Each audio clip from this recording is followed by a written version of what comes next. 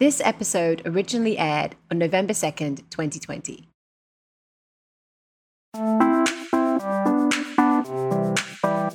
I'm Alex Perrine. I'm a staff writer at The New Republic. And I'm Laura Marsh, the magazine's literary editor. This is The Politics of Everything, a show about the intersection of culture, media, and politics. Today, we're talking about a small town in New Hampshire that dismantled its local government. And the influx of very aggressive bears that took advantage of the situation. This is The Politics of Everything.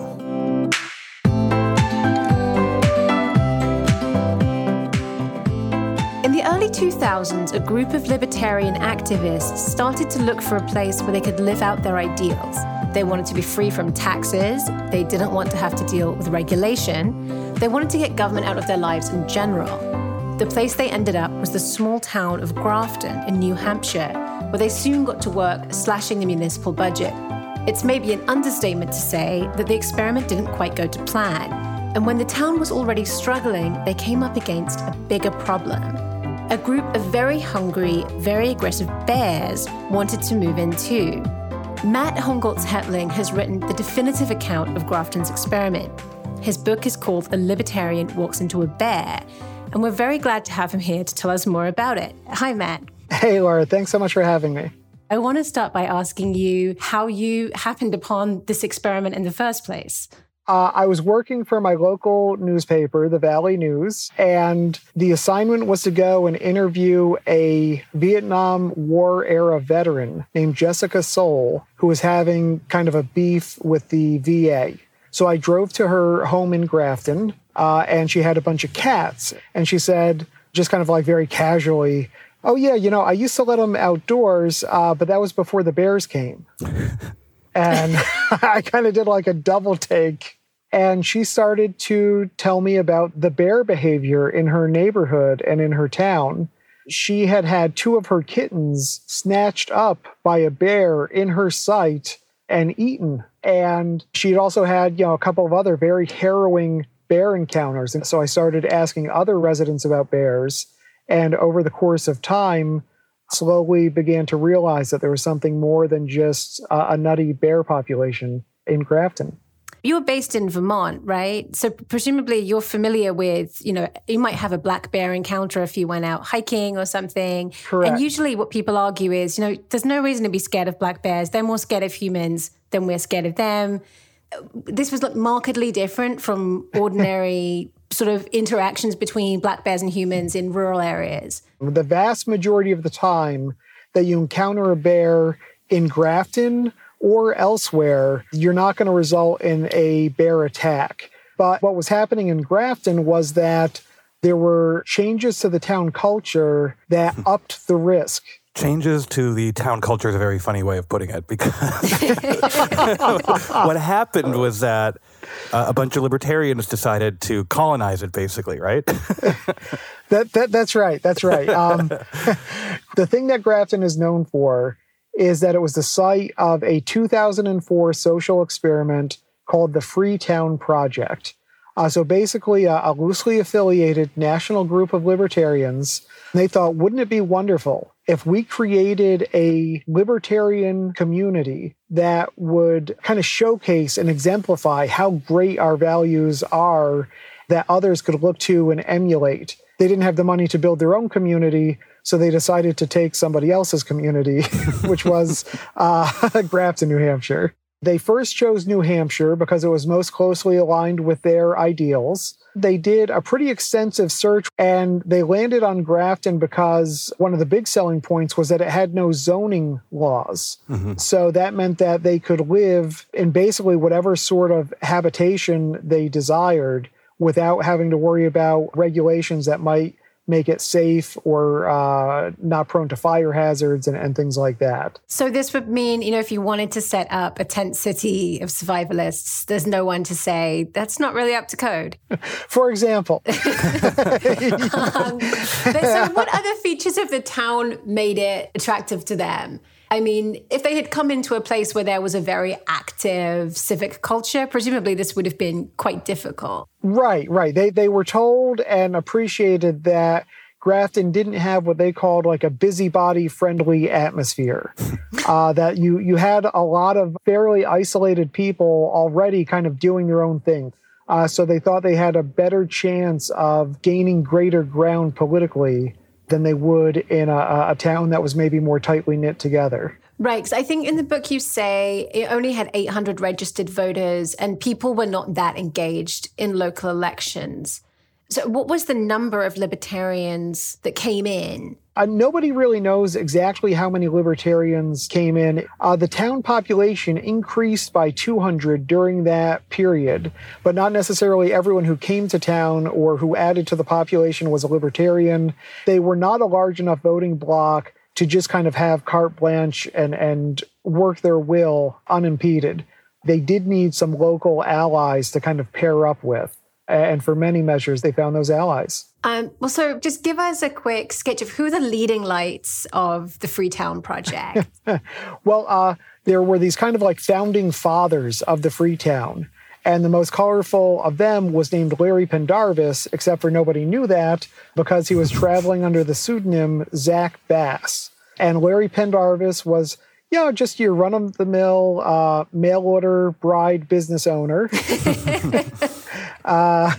He had narrowly escaped convictions on child pornography charges, and he was a very incendiary extremist figure, even within the libertarian community. So he was asserting the right not just to have junker vehicles on your front lawn, but to be able to have bum fights, where you would pay poor people to have gladiator combat or consensual cannibalism or very extreme, bizarre issues like that. My favorite quote from this was that he laments the victimless crime of consensual cannibalism. This guy is really out there. What was the initial town and community response? Oh, people were pissed. Totally aside from the political reality of what a libertarian might believe in, a lot of longtime Graftonites hated the idea that a group of outsiders was going to come in with the stated intention of colonizing their town and turning it into something different. And so they had a big town meeting. They told the libertarians in no uncertain terms that they did not want them there. But the libertarians, when they kind of regrouped after that drubbing, they said to themselves, well, there's 800 people here, and there were probably only 250 people at that meeting shouting at us. So one might conclude that the majority of residents do not mind our presence. And it was, kind of wishful thinking, but they were actually kind of right. Many of those people who had not come to that town meeting were actually voting with them. So what did they start to do? How did they begin implementing their project? They were kind of a very disorganized bunch. So, one guy would get a great idea. So they successfully had the streetlights shut off because they didn't want to pay the electricity bill. They failed to have the town adopt a formal declaration that it would be a United Nations free zone. They strangled the municipal budget to the extent that the police chief had to go to a town meeting and say that he couldn't afford repairs to his cruiser. The planning board's budget was cut from $4,000 to $50. Just nobody had any money to do anything. So one of the people they were influenced by is Ayn Rand. What were they exactly expecting to be the outcome of this project? Were they just looking to live in a kind of frontier-style community and that would be the end of it? Or were they expecting some vibrant free market economy to build on the sort of stripped-down state that they had created? Well, libertarians, they really feel like the free market is kind of like a Swiss Army knife that can solve any societal problem. So a lot of them had big ideas about, hey, we're going to cut funding to our fire department, but we are going to have a privately run volunteer fire department. And we're going to open a restaurant that's not going to be regulated. And we're going to have kind of a farmer's market type setup where people can have free exchange of goods and services that won't be regulated. But in the end, none of those aspirations got anywhere. Each of those projects just kind of fizzled or never really got off the ground in the first place. It's funny because I think libertarianism, especially the brand of it you're describing, is very abstract, sort of theory-based and not based in any sort of like real-world data. But like there's not really a free market solution to your town's streetlights getting shut off, right? Like... Yeah. And it's funny, at one point I was tracking an internet forum discussion about the fire truck thing. And the discussion went kind of like, okay, yeah, so we've got this truck with a water tank on it. We want to be sure that responds to any community fires.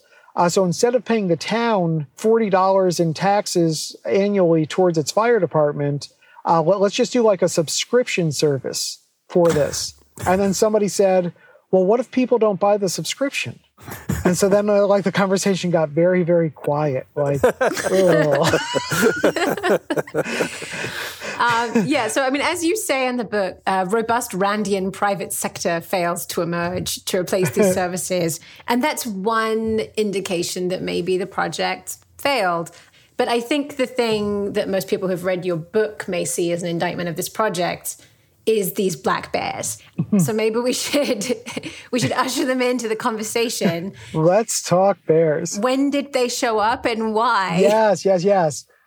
So picture Grafton now. It has a bunch of young white men living in ad hoc living situations in the woods. So there is a tent city. There are people living in yurts and little cabins and trailers, and each one of those places and people is managing its food and its food waste in its own way. And so they were kind of unintentionally, bears are smart, bears, they're problem solvers. Some people think that they're as smart as apes.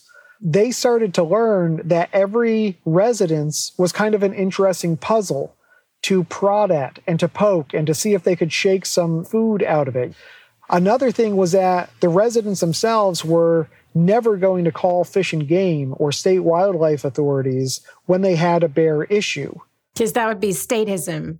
That would be statism, yes. And so, if you had a problematic bear, that wasn't tended to in any organized fashion. And then number 3, you had some residents who were so dead set against government recommendations on how to manage wildlife that they were intentionally feeding the bears. So tell us about Donut Lady. Donut Lady. That's my favorite question you've asked this entire show, Laura. It's the one we've been waiting for. Donut Lady is a little old woman. She lives off in the woods on a hilltop, and she started to feel sorry for the hungry-looking bears in her neighborhood. And out of the goodness of her heart, she started feeding them. And over time, this progressed into a twice-daily ritual where she would kind of totter out into her backyard with 2 buckets of grain filled to the brim with piles of donuts on top. And waiting for her in her backyard would be a pack of bears. They call a group of bears a sleuth. This was like 2 sleuths of bears, let's say.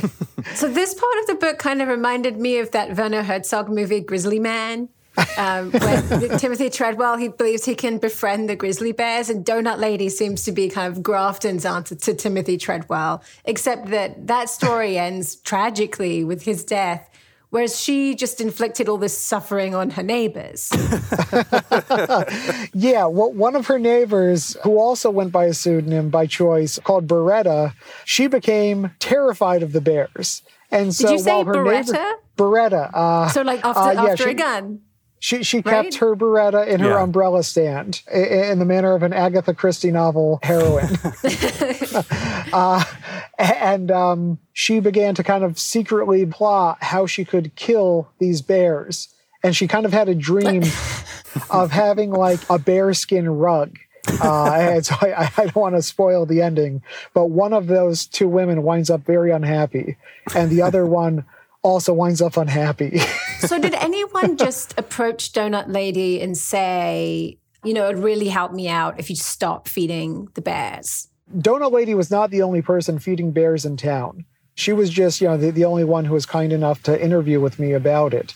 But to suggest that your neighbor should stop feeding bears, for most people, would have smacked of busybody, overbearing neighborliness. What she does on her property that's her right. that is the libertarian credo. Yeah, like you own that bear while it's on your land, and once it leaves your land, it's not your problem. So they couldn't ask each other not to feed the bears. They couldn't ask each other to start dealing with the garbage in a more responsible way. What did they do? So each person and encampment dealt with bears in their own way. Some people were putting cayenne pepper in with their food garbage so that the bears would inhale it and be disgusted and sneeze and run away. Other people were actually setting booby traps for the bears involving boards full of spikes or using electric fences. And ironically, the solution for some of the people who had come to Grafton seeking freedom was to kind of barricade themselves in. So, you had people like Beretta and Jessica Soul, who were essentially sequestered in their homes, and the survivalists of Tent City, they eventually decide to build a wall so that they're in like a little like fortified keep in the forest to keep the bears out. And if that's not free living, I don't know what is. The behavior of the people in this town was exceptional and in many ways extreme. But some aspects of the problem they have here seem to have plenty in common with the rest of America, even on the small level of this bear problem, right? Because it's not entirely unique to Grafton. And it seems like there were other factors here beyond just the behavior of the residents. For instance, climate change, it's been suggested maybe one reason these bears were acting differently.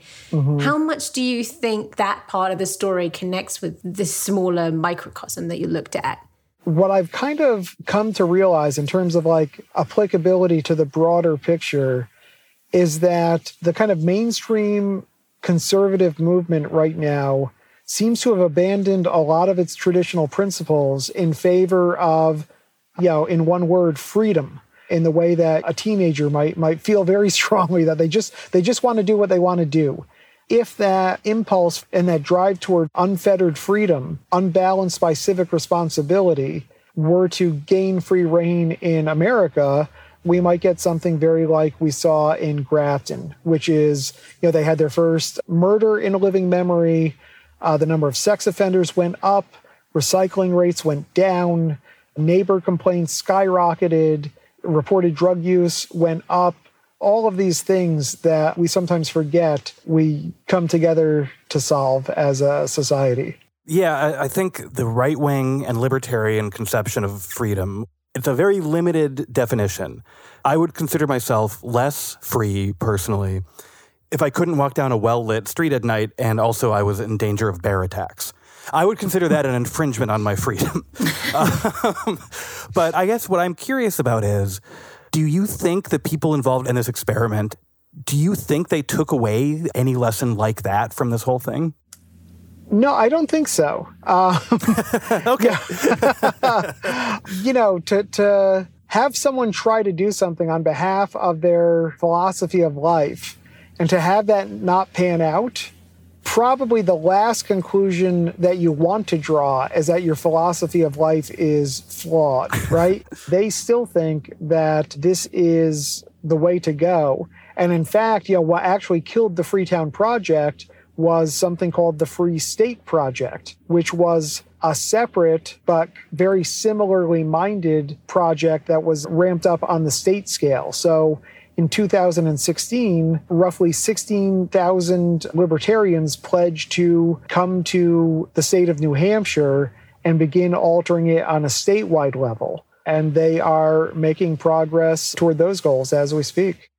I was curious whether there was something about libertarianism that attracted you to the story, because I know a lot of people at some early point in their life may have gone through an Ayn Rand phase. Well, in my young 20s, I did read Atlas Shrugged, but I really came to my political positions kind of backwards. Like, I was really into science. And so I started to look at politics through the prism of science. And there's really not a lot of scientific support for a libertarian idyllic community. But that being said, if I can say something nice about libertarians, right?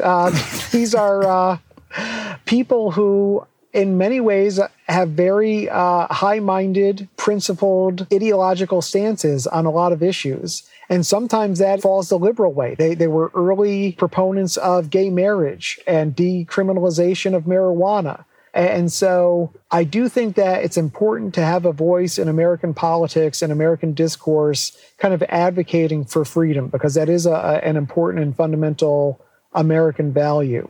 But God, I would never want to live in a libertarian society and have my healthcare, education, climate change solved with the free market or anything like that.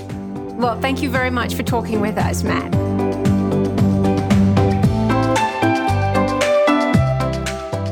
Matthew Hongolt-Hetling's book is A Libertarian Walks into a Bear, the utopian plot to liberate an American town and some bears. The Politics of Everything is co-produced by Talkhouse. Emily Cook is our executive producer. If you enjoy The Politics of Everything and want to help support the show, something you can do is share your favorite episode with a friend. Thanks for listening.